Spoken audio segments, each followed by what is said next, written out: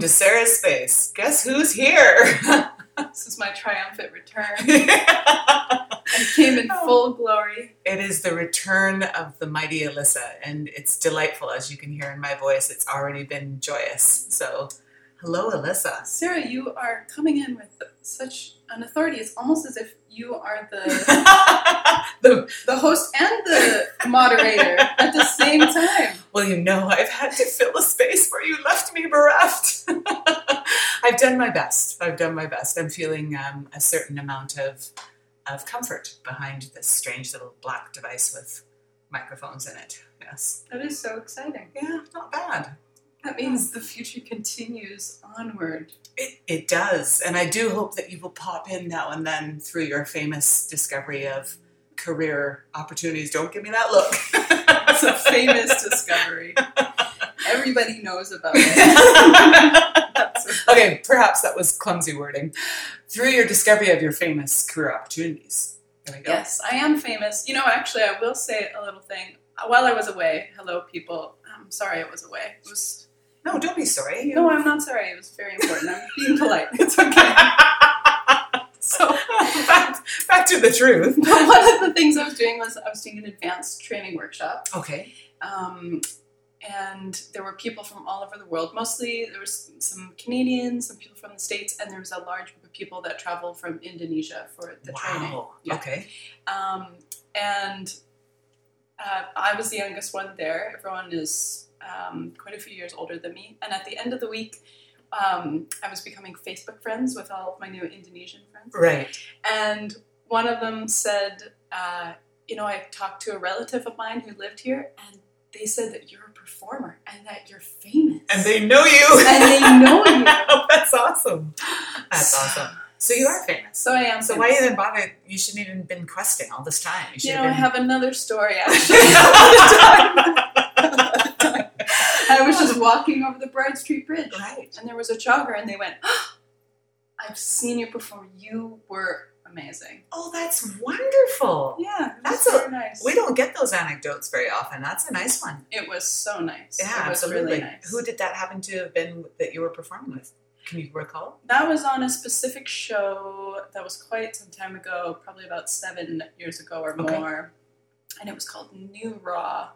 And it was a piece by Deanna Peters. And, okay. And it was it local that they had seen you? It was local that they had seen us, yeah. That was the one that you guys toured with, right? Yeah. Okay. That was a successful piece. Yeah, that's excellent. Yes, I had a big solo in it. I really did. So you're really famous. Yeah, and made a big impact on my local universe. And international fan base. Okay, she's about to get her pen ready for autographs now. Just taking a few notes here. So, I've been missed. I know I've been missed. Yes, you have been missed. And thank you for the allowance to go and fulfill the...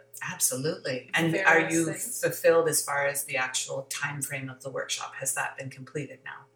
Yes. Yeah, and that was such a fantastic experience. Wonderful. It was just one of the best weeks ever. It was so great. There was so much learning about the body and how cool the body is. Yeah.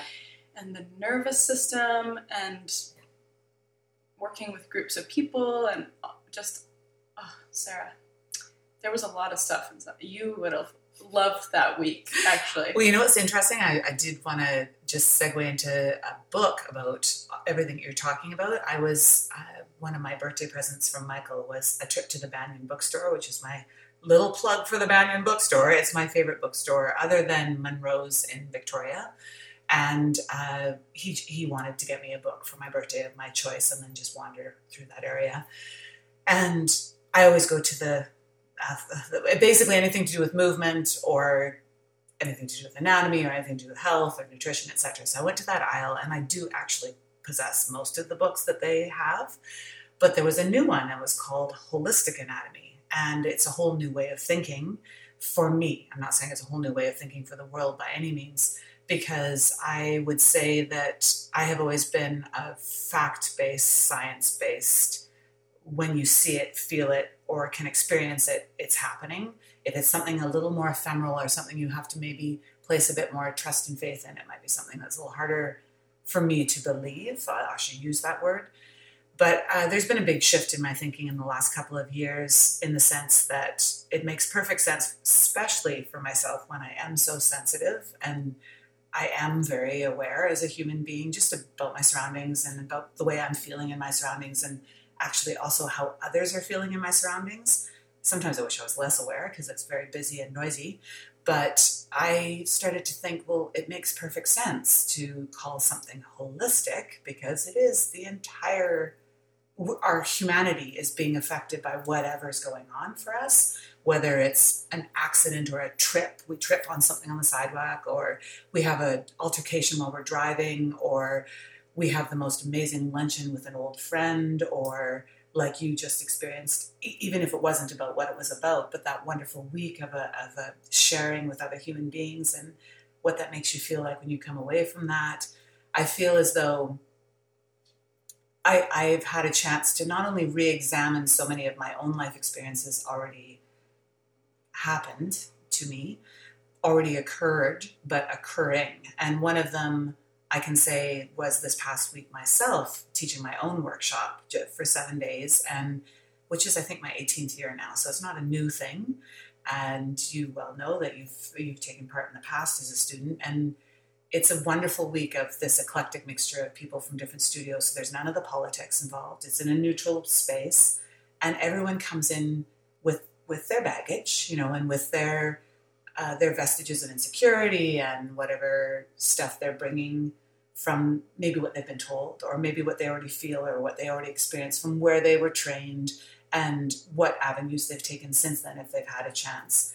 And I'm always profoundly affected by the energy in the room, and I'm profoundly affected by experiencing new people and watching people that I might know experience others that they may not know. And I feel myself fill up like a vessel, and while I'm filling up like a vessel, I feel myself, this sounds so strange and esoteric, but I feel myself have all these little spouts come out, and all those little spouts have something that I feel like I want to address. And as those little spouts happen, quite often they are to do with the ballet technique that I may be choosing, or if it's a choreographic element, how to lend itself to the movement. But inevitably, and almost without fail, they have something to do with human nature and our own emotional or cerebral response to what we're experiencing. And it's exhausting. I mean, I know you know that because you have experienced this week yourself, as well as your regular schedule, and maybe more than usual.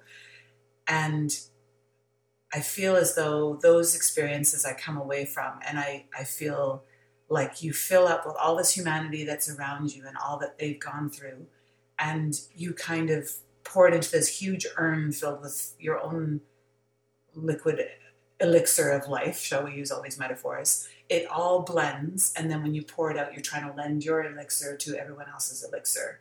But at the same time, you're pulling a little bit from everyone in the room. So it's meant to empower everyone even more with a greater understanding of themselves, but also of where they are in the space. And that, to me, is kind of, I decided if I were to write a book, remember we discussed this many podcasts ago, I thought it might be something about holistic learning, using that word in relation to learning, because I feel as though so many people don't practice that. Mm-hmm. I feel like it becomes a very specific, well, I'm now learning this particular academic pursuit, or I'm learning this genre of dance, or I'm learning this particular way of playing an instrument, and people really get hooked on the idea if I deviate from that, I won't learn it as well, as opposed to fully immersing themselves in the experience, which will mean that they're learning more than just what they set out to learn. Mm-hmm. So yeah, I feel kind of I feel invigorated, actually, considering how exhausted I am. And I'm throwing you some of my invigoration right now as we speak, because I know you're feeling more exhausted than invigorated this particular day. But the youthful energy and the life experiences that they're all having, some spoken of and some not, I must say that it's hard to be in a room and feel so much unspoken life experience, because I try very hard not to even let it dwell in my body, because of course it would make me feel yucky, because some life experiences are not positive, but at the same time I can't help it. So when I'm in a room like that with, say, 19 people, and all those life experiences swirling around the air, I guess I just get this sort of general impression of what would be helpful and what would be maybe sort of a cohesion that maybe people, and especially with different, I had an incredible age range from 10 to 31 for 7 days. It was incredible. It really was. It's one of my, I told the parents during the informal showing, it was one of my more favorite experiences of the workshop, just simply because of the combination of the human beings that were there, of the combination of the wild, diverse ages, of the places where they all were in their own time period and their own development. And and obviously we always have to say where we ourselves are at. It was just a really great mixture. So I have to say that I've never been one of those, and perhaps you can attest to that, I've never been one of those people, and certainly not one of those teachers that's felt, oh, I am now talking to a chronological age, fill in the blank, so I will now speak this way, and I will edit all other thought processes out. I try very much when I'm teaching to have I almost feel like it's a net. I'll speak my central truth, and then the net reaches out on all sides to try and grab all the people that are around me that understand things differently, either because of different life experiences, different language grasp, different ages, different time periods for themselves, maybe different damage as well. And it felt like a really wonderful culmination of that this week. I really felt like everyone found something for themselves, including myself. Clearly, I'm waxing rhapsodic about it, so I had a wonderful time. So all that to say, I completely understand how you can come away from something that's exhausting and filled with energy and learning and so much, like you said, the interesting facts of the body and how it works and the nervous system and how everything interrelates, and come away literally feeling like you could sleep for a week, but at the same time wanting to get out in the world and open your eyes and experience everything with this new perspective. Mm-hmm. Yeah, so many things to say. It's been 2 weeks and I've just been building up little things. Yes.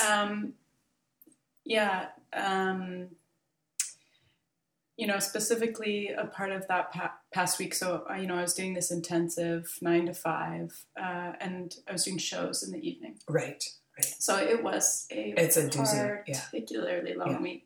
And it was quite interesting to observe, how to be with the people around me. A lot of what you're talking about, which is so interesting to me in terms of the nervous system and how we have a more connected social experience with each other, has to do with meeting the room with where it's at, which becomes reciprocity and all sorts of things. And it's really interesting to talk about and break down into different perspectives and all sorts of things. I kind of felt like I was traveling through time as a little sponge that was also observing all of these things that were swirling around the room, and then my own experience amidst all of that as well. Yes. And it was particularly interesting to go and talk all day about how we're able to, how our bodies organize all of our experience at a biochemical, neurological level, and then go and dance. Yeah, exactly. With that very body. With that very had organized things all day. Yeah. I think particularly I'm thinking about the last day, Friday, because that was really the day where I felt tired. And I had a great, I had a very creative agreement for my shows, was that if I was in a place where it was unhealthy for me to do the show, I had the option to opt out of 2 of 4 shows. Oh, that's wonderful. Which was a very creative clause. I applaud the people I was working with for that. And so, Friday before the last show, I thought, I don't know if I need to do this show. Right. I don't know if I should do this show. And so, I had a very honest conversation with my colleagues about that. And I said, okay, well, let me just take some time, and maybe we just call it right before the show if everyone's okay with that, because it's that type of show. It's has a very a structure that loose can structure. take a lot of things. And so I ended up doing the show, which I haven't even reflected on because I've just bounced into the next crazy schedule, of course. New episode coming right after this. Crazy schedules. Eventually we'll talk about crazy schedules. But a few things that were, my voice was so full. There's a lot of talking during the show. My voice was so full. My body was sort of, I don't know, I could get really esoteric about it, but it felt like a different level of embodiment. Like I had to meet myself where I was at, which was at a very tired and raw place. And then truly wonder if that was something, if I could be that way and share the room with an audience, which it's a very intimate space. Certainly is, And it was sort of the same experience as being in the workshop, which is that, but it was just the audience. Does that make sense? Yeah, it does. You know, it's another group of people with things swirling around. Exactly. And you're taking in all of their... And yet you're supposed to be entertainment, which is such an interesting thing, because when you think about it, that's very esoteric, but I think this would be a great time to address that. As performers, there's this whole way of thinking that says a performer is up there for the purpose of the audience's entertainment. And the audience should be transported to a place they have not yet been, or that they've been before and they want to revisit. And that there's a certain amount of quantifiable value that they will place monetarily and also time wasting wise that they will apply to what they see or think is missing. And yet as performers, when you think about, and I spoke about this all week, I said, this is a very strange subject to actually discuss, because I'm asking you under the auspices that we were in, which was in a studio, a private studio ourselves, just with me as being the person at the front of the room and the mirror and of course each other. And I said, I want you to be genuinely what you're feeling right now. I want you to not go to comfort zones. I want you to not repeat patterns. I want you to not do what you think you do well. And I want you to not worry about pleasing me, because it shouldn't be about that. But then I said something that I could hear that it could be heard as a contradiction, in which I said, but at the same time you're sharing, right? Because you are sharing. Otherwise it's something you happily do at home in your living room, or you go into your bedroom and you read, or you just sit at the edge of the beach and stare at the sunset and do whatever you need to do. And I said it's a balance that I think, quite honestly, isn't at all discussed when kids are training. And it isn't, I don't know if it's really, and I can't speak to this from personal experience, but I don't know if it's properly discussed in some of the bridging avenues that are available out there. Maybe it is, which it would be wonderful, because I think that as a performer, it's wonderful to think about, this is my personal experience in this exact moment with the body I'm feeling, whether it be dead exhausted or openly receptive to everything that's going on, with the emotionality I'm feeling because of what I experienced today or last week or 7 years ago or 18 years ago or when I was born or whatever. And I'd like to share that with you. And as I share that with you, I am going to also experience it. So it doesn't mean that fake, grin on your face out, looking, what do they say? Engage the audience, which basically means stare at somebody and try to make them not be able to do anything but stare back. Sounds a bit uncomfortable. Sounds a bit. If someone did that to me on the bus. Well, exactly. Yeah. And if you think about it, let's take that into, basic human interaction context. I had a flashback to a very uncomfortable first date many years ago in my late 20s, where I didn't even really want to think of it as a date. I wasn't into the dating scene. I didn't want a date. But okay, sure, someone says, I think you and this person have a lot to talk about. They happen to be somebody that they thought I'd be, maybe compatible with, happen to be an opposite gender, happen to be sort of the right age range. they thought it would be an okay recipe for a friendship. That was their thought. I went into it, okay, well, I'm not going to be closed-minded. Who knows? It could be somebody that I haven't yet met that I could enjoy a space with. This person went into it with entirely different agenda. And the very first, I can say, half hour was spent with this person gazing into my eyes in this intense, provocative, obnoxious way that I was supposed to feel an immediate connection to. And finally, I just said, I'm tired. I think I'm going to call it. And they said, but I thought we were connecting. And I said, no, you were staring. I wasn't remotely on a receptive receiving end of this. And I'm sorry for wasting your time, but, it's funny. I was just telling my mom about that experience this morning. We were having a good laugh, but I just said, it's so interesting how people can go into a situation with such a preconception as to what they're going to get out of the situation rather than being open to whatever the experience is, which is what you just said that you experienced. You thought, I'm really tired. I'm on the final day of my workshop. I'm fulfilled on so many levels. I don't know if I can give what I think I'm supposed to give to this show, but you gave something differently. And obviously you were open to it and the audience was open to it. And I don't think you got booed off the stage, did you? I'm famous. Well, there we go. It went perfectly. It all worked out. You signed autographs till midnight and then woke up and did another job the next day. I did.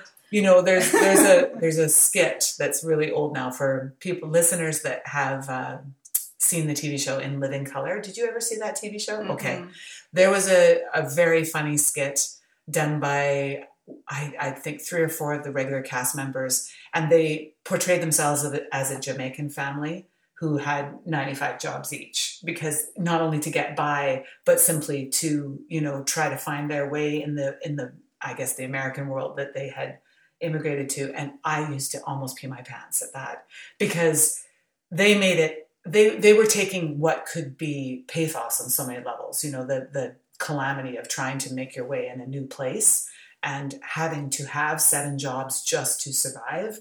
And they made it humorous so that people who were completely pampered and never, either never had to work or else had one job that basically birthed their child for them, it was so well taken care of, could see the humor in doing too much, and I still, being a little bit of an overachiever to the depths of my bone and marrow, I think that really struck a funny bone with me. Mm-hmm. So I'm sure that if you maybe were able to view an old episode, you might get a good laugh now too, if at all possible. Maybe I'll go back and watch that exact one. I think so. Yeah, it's interesting. We're veering there now anyhow, but it's interesting, when I think about, taking on too much and where being present mm-hmm. exists inside of that. I mean, okay, there's one side of the conversation, which we won't have now, but being present in that, are you being present in that? That's another thing. But when I think about my dad and my grandpa who took on jobs that asked way more of them than, any normal job. Basically just on call 24/7. Yeah. And,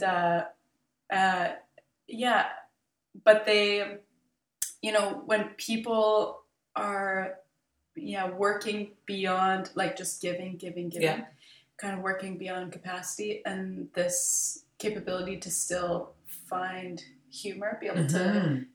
to, is, it's a gift. It is, when I say a gift, I don't mean that you're lucky if you have it or someone gives it to you. It's a gift to find within ourselves. Yeah. And I have to say that I'm going to segue into quite a sharp channel to the left here.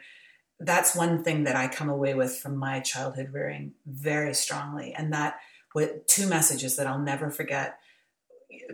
Being that we've already had the conversation as to the unorthodox way I was raised, and in the environment that I was raised was incredibly affluent, and everyone had. There were no have-nots, mm-hmm. and I never felt like a have-not, and yet we had nothing in comparison to the haves in my environment. And when I hit grade 8, there was it's a high school, it was 8, 9, and 10 in one school, it was junior high school. And there was an influx of new humanity. And I remember meeting a young woman who I resonated with, because I always am drawn towards those people that seem to really need and I want to give.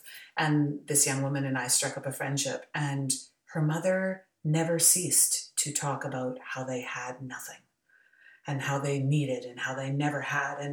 And it was such a state of poverty of the heart and the mind. And I didn't know how to take it. And I didn't know how I felt about it. And as I've inferred in the past, in many podcasts, my dad has always possessed an unfailing ability to put things into rather abrupt terminology, maybe overly impassioned and certainly politically incorrect. And he has always said poverty is a state of mind. And you either think you're poor and then you lack and you have nothing, or else you are in the moment living your life. And you may look around and notice that people have things that you don't have. But it's not a comparison as in we have less and they have more. It's that's what they have and this is what we have. And one thing that we had in such plenitude as a family and throughout my entire rearing times right to 18 was humor. There was so much laughter. I mean, we had so much laughter, dinner table laughter. I mean, laughter at, and sometimes just the absurdities that would occur in it. I mean, too banal to even for me to recall at this moment. Some of them a little bit more cuckoo and truly esoteric and unorthodox from my childhood, cutting off the table leg and it was too, it was imbalanced. So just keep cutting them off until you end up eating Japanese style, or, me trying to boss my brother around in the shed, and he wanted to get on my dad's motorcycle, which was probably, I think, he didn't ever have huge motorcycles, so it was probably a 400 or so. And he sat on it. Shen was just little, and I was bossing him around, telling him, you need to get off there because you're going to get hurt. And as I shoved him off, then of course, that's inevitably situations, the motorcycle tipped, and I'm horrified that I'm going to dump my dad's motorcycle. So here's this kid, I don't recall how old I was, 9, 10, 11, somewhere in there. I'm holding up a 400cc motorcycle, pinned against my dad's work table. I had a handlebar scar in between my meager chest for the longest time. And of course, we had to have a laugh about it because after, the fear and my dad, Shen running to get my dad coming and helping out, he knew. He said, "Were you bossing Shen around?" Just maybe. There's humor. There's humor in so many nooks and crannies of existence, and I think that the more exhausted we are, the more susceptible we are to reaction. And I think that I can't help the emotional reaction side of me because it comes up, and it's usually I will cry more easily. I will feel sadness for others more easily. Some might call that compassion. For me, I don't know, that sounds sort of heady. So yeah, okay, so it's compassion, but I will feel it more readily when I'm exhausted. I will also laugh more readily because realistically, we all have limitations. And I think that a lot of time in this particular day of society, we are constantly pushing them. And half the time we don't even know how jammed up against our wall of limitations we are, where our cheek is smushed and our eyes are crossed and, there's no breathing space. And then we realize, oh yeah, I don't know if I have anything left. And sometimes it takes, the most innocuous or unfortunate incident to kind of flick you and realize, oh my goodness, maybe I should have built in some spare days there, or a sleep day, or a, take my personal space day, or whatever. Everyone has their own version of that.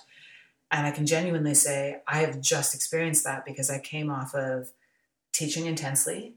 And then, because there's those days that you think you have free. I looked at my last 2 weeks of June. I thought, I've got time off. So I literally scheduled something for every single day. Most of it had to do with a combination of chores and things that needed to be done for the household, or done for, personal health, or appointments, things that you had to hold, and you had to maintain a certain obligation and responsibility towards. And then also many things for my daughter so that she could have, I hate this word, but play dates, or time with friends, or time to be doing this. Or before I knew it, it was, jammed up. We're at June 28th. And my birthday being July 1st has always been this time where I want to have time to just decompress and be with my family. And that always has to do with nature. And my husband honored that beyond belief. I had the most wonderful birthday weekend. But again, I was with him and Kira the entire time. And because it's impossible to go places and not bump into humanity, especially on the holiday weekend, we did in one particular incident bump into quite a bit. And I found myself just saturated and overwhelmed. It was nobody's fault. And it wasn't humanity's fault. It was certainly not my husband's fault. It wasn't Kira's fault. It wasn't my fault. It was just, I needed that empty space where there's just, where you're just you and you don't talk necessarily. And maybe you don't even do, which is hard for me very much. But and then I went straight from that to my workshop. So I had to find, you have to, right? It's not only the survival, but it's, listen, I built this schedule. No one forced me to do this. And along the lines, I'm involving a lot of other human beings with open hearts. And my heart was open in the time of involving. So I can't renege on that. And I feel like all that's left over at the end of that is, well, enjoy the fact that you won't have perfect moments. I did share with you an anecdote off air, which I will now share on air. One of my grossly and joyfully imperfect moments would have been in a teaching moment where I was discussing fluidity and the continuity of movement. And I was feeling quite vehement about it. And I had used many of my favorite descriptive words. And then I just felt like I needed to go for a scientific fact. So I said, well, after all, our bodies are made of 97% water.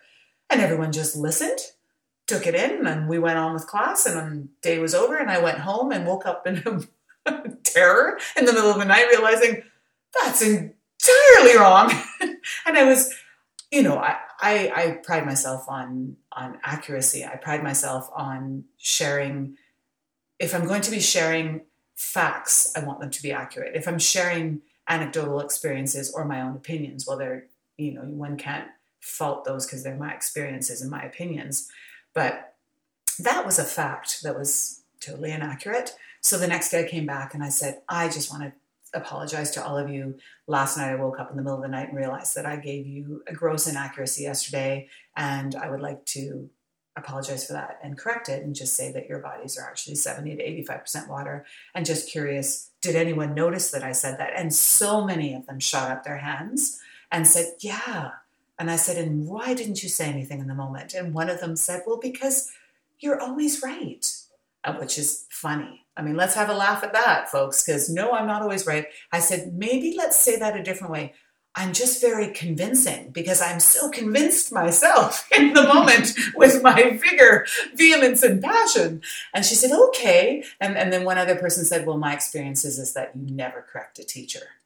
You never correct it. And of course, I'm sure, I don't know. Have you had experiences like that? I certainly have. You just don't.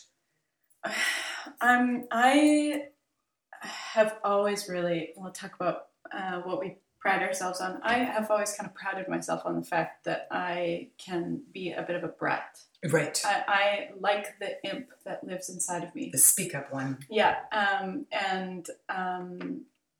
think, I don't know. That's always been quite a funny thing to try and, it's interesting talking about this because there are so many moments where there's a choice of not wanting to speak up, not because it's, which I don't think is the scenario that was with your students, but you don't want to speak up because you don't really want to have the roundabout conversation with that person around what that will ensue. Right. So in my experience, I'm quite vocal in when I think things I do wrong. Recall, yes. Yeah, but I try to do it very kindly and playfully. Yeah.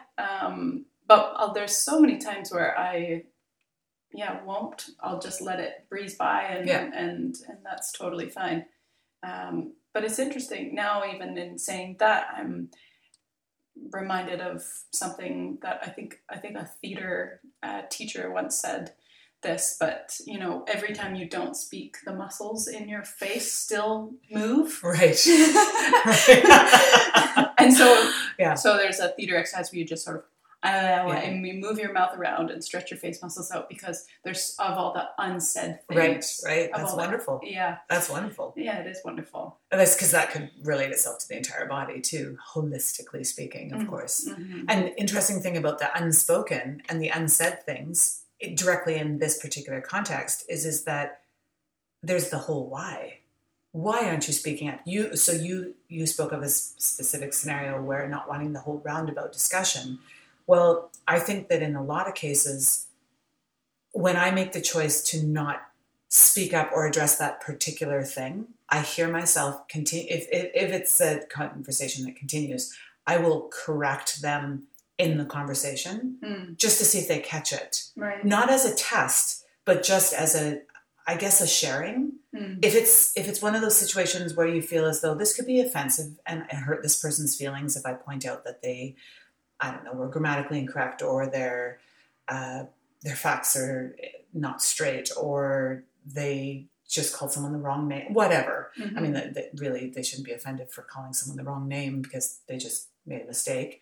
But I feel as though there's a little too much insecurity and defense system in being wrong. Mm-hmm. I really do.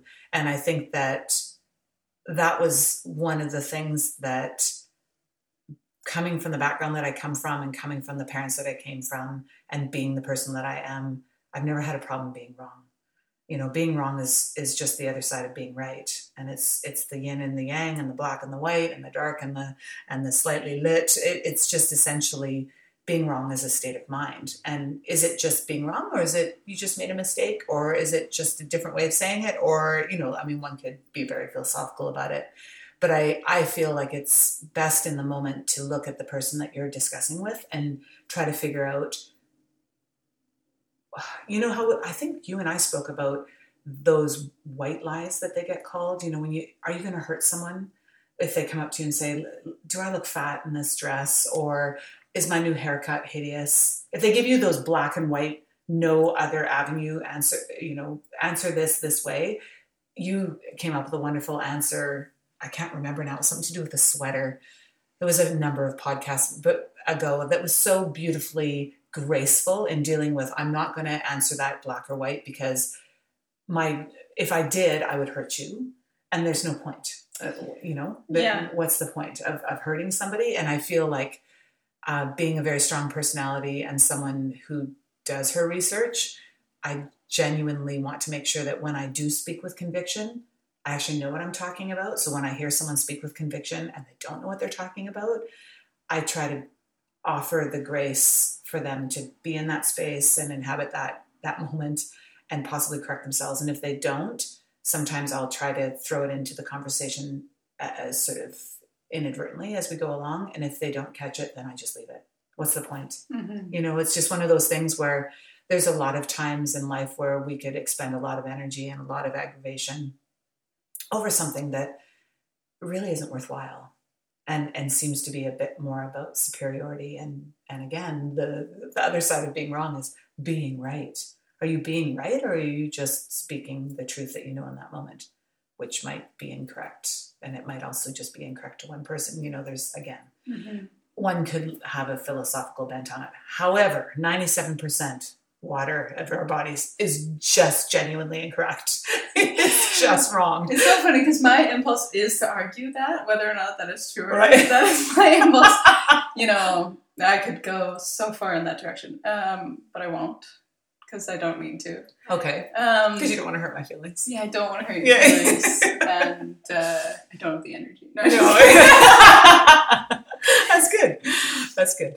No, but it is really interesting, you know, and yeah, the why. I always think about that. Why, yeah, you know, I'm always working really complex group scenarios. Yeah. And I want to be, when I say something, I would like it to be essential in a way. Right. And not all the time. I don't live my life that way. That would be exhausting. Yeah, it sure would. So, you know, I can blab forever. But yeah, what do I need to say? If I'm going to speak, what do I need to say that is going to shift things? Or and not so I can be in control or anything like that, but how can I offer what I'm experiencing, what I'm observing, and what I think is happening in sort of a concise way where I'm not taking charge of the room, controlling everything, imposing my own belief system. Yeah.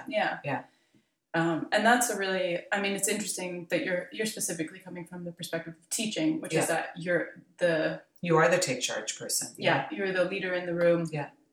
And I work in a lot of so-called democratic spaces where everyone is sort of sharing the space in that way. That's not always. No, I know. But I know. Democracy is a greatly flawed institution. Yeah. But even, I don't know. Even if you wanted to try and say everything you were thinking, feeling, wondering, how could you even get the words out? Is what I think. Well, do you know what's interesting? Two things came to mind as you were just speaking. So one of them is you said, when I speak, I want it to be essential. So do I. A confession. And I actually go out of my way to try to make sure that it is, except when I go to the opposite range, and that's my silly range. Obviously, that's a much more private, intimate atmosphere for me. And I need that place. It's the... it doesn't matter what I say. There's no one is on the receiving end will be hurt or distraught or misled.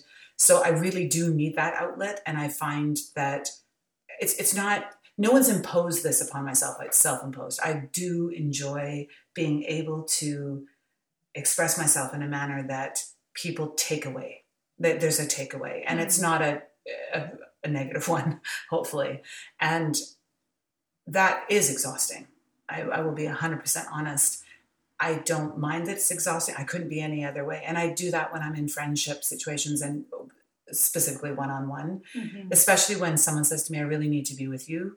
Can we get together? I know myself, it's going to be, I really want to listen and hear and be able to offer. So after that, I find myself just wanting to almost do garble gibble and giggle and laugh. And those will be the times I'll go home to Michael and Michael say, how are you doing? And how was your visit? Or how was your day? And do you want to watch something? Which is his way of saying, do you want to watch something to make you laugh? And I'm not, as you know, a TV person. I do like movies, but I've kind of run out of movies right now that I can see that are going to stimulate me in that particular humorous bent. So we've been hunting old and new stand-up comedians down just to get that. There's such a, oh my goodness, it's such an endorphin release when you can just laugh uproariously at somebody else's humor about somebody else's situation that you may never encounter. But wow, the perspective they take on it, the way they, spout it out. The other thing that you said that made me giggle was when you said, you say this from a place of teaching and when you're in a leadership position, and I work in mostly democratic or supposedly democratic situations. That is something I am incredibly sensitive to, so that when I go to be a Sarah, just out socially or with, a couple situation or whatever it might be, I actually will be very quiet because I'm so used to being the leader that I fear, whether it's unfounded or not, that I will pull attention from what needs to just be a group atmosphere or needs to be perhaps maybe more heavily non-democratic for somebody else. And I find that that's not difficult for me to do. It's actually quite easy socially because it's, you can just sort of sit back and enjoy the ride. But it does mean that you have to hear so many things that you as a teacher, or myself as a teacher or a leader, would speak to. So it's a lot of letting it go by and having an agreement with myself that this is not the time or the place, and that perhaps maybe it'll come up in a podcast or in a conversation or in a teaching environment. Yeah. I don't have anything to say about that. Not a single thing. I so appreciate your honesty. Oh, I do have something. Okay, here it comes. Well, inside of all of this, the thing that I think we're really talking about, here I am trying to be essential. Let me essentialize what we've been talking about, is, security in a way, personal security, right? Yeah, there are lots of things. And we're talking about the nervous system, so I can talk about what that means. But yeah, how, what all of these things are things that make you think you have the choice. You either, or sometimes you don't have the choice, but you either need to react to them or respond to them, or you can choose not to. And whether or not your own perception of what you need to, need to respond to or react to is very individual, based on absolutely maybe what your sense of security in the moment is like. That's a very... Also, though, not just your sense of security in the moment, but I think that just makes me think right away about being brought up with some sort of spiritual pathway, because there are so many religions and organized groups of spirituality that have phrases, not just turn thy other cheek, but live and let live, and all those sort of things. So I think it's a lot to do with your influences that make up your philosophical thought process, because I mean, even the Buddhist teachings is to really let be. And there's a beauty in that. I mean, why do we need to speak to everything? Why do we need to point out, that's not what I know, or that's not what I know to be true, or that's not what I just read 5 seconds ago in a textbook that was, edited in 1998 and produced by, again, that's a whole other argument. Produced by who? I mean, Michael, I'm sure you've heard him say, he'll say something and I'll say, what's your source? It drives him crazy. But it's true. I want to know, well, where did you hear that or read that? Well, what was your experience? Because that does color my reception of it. I think that we should just leave the room. We should just stop right now and just... clear the air. Yeah, just clear the air. Get democratic. Yeah, it's been intense. I need my 5 minutes so quick. No. Oh, well, that I would have something to say about. All right. Well, it was absolutely glorious to talk to you again. Thank you. Likewise. Yeah. All right. Thank you, Sarah. Thank you, and thanks for coming to Sarah's Space.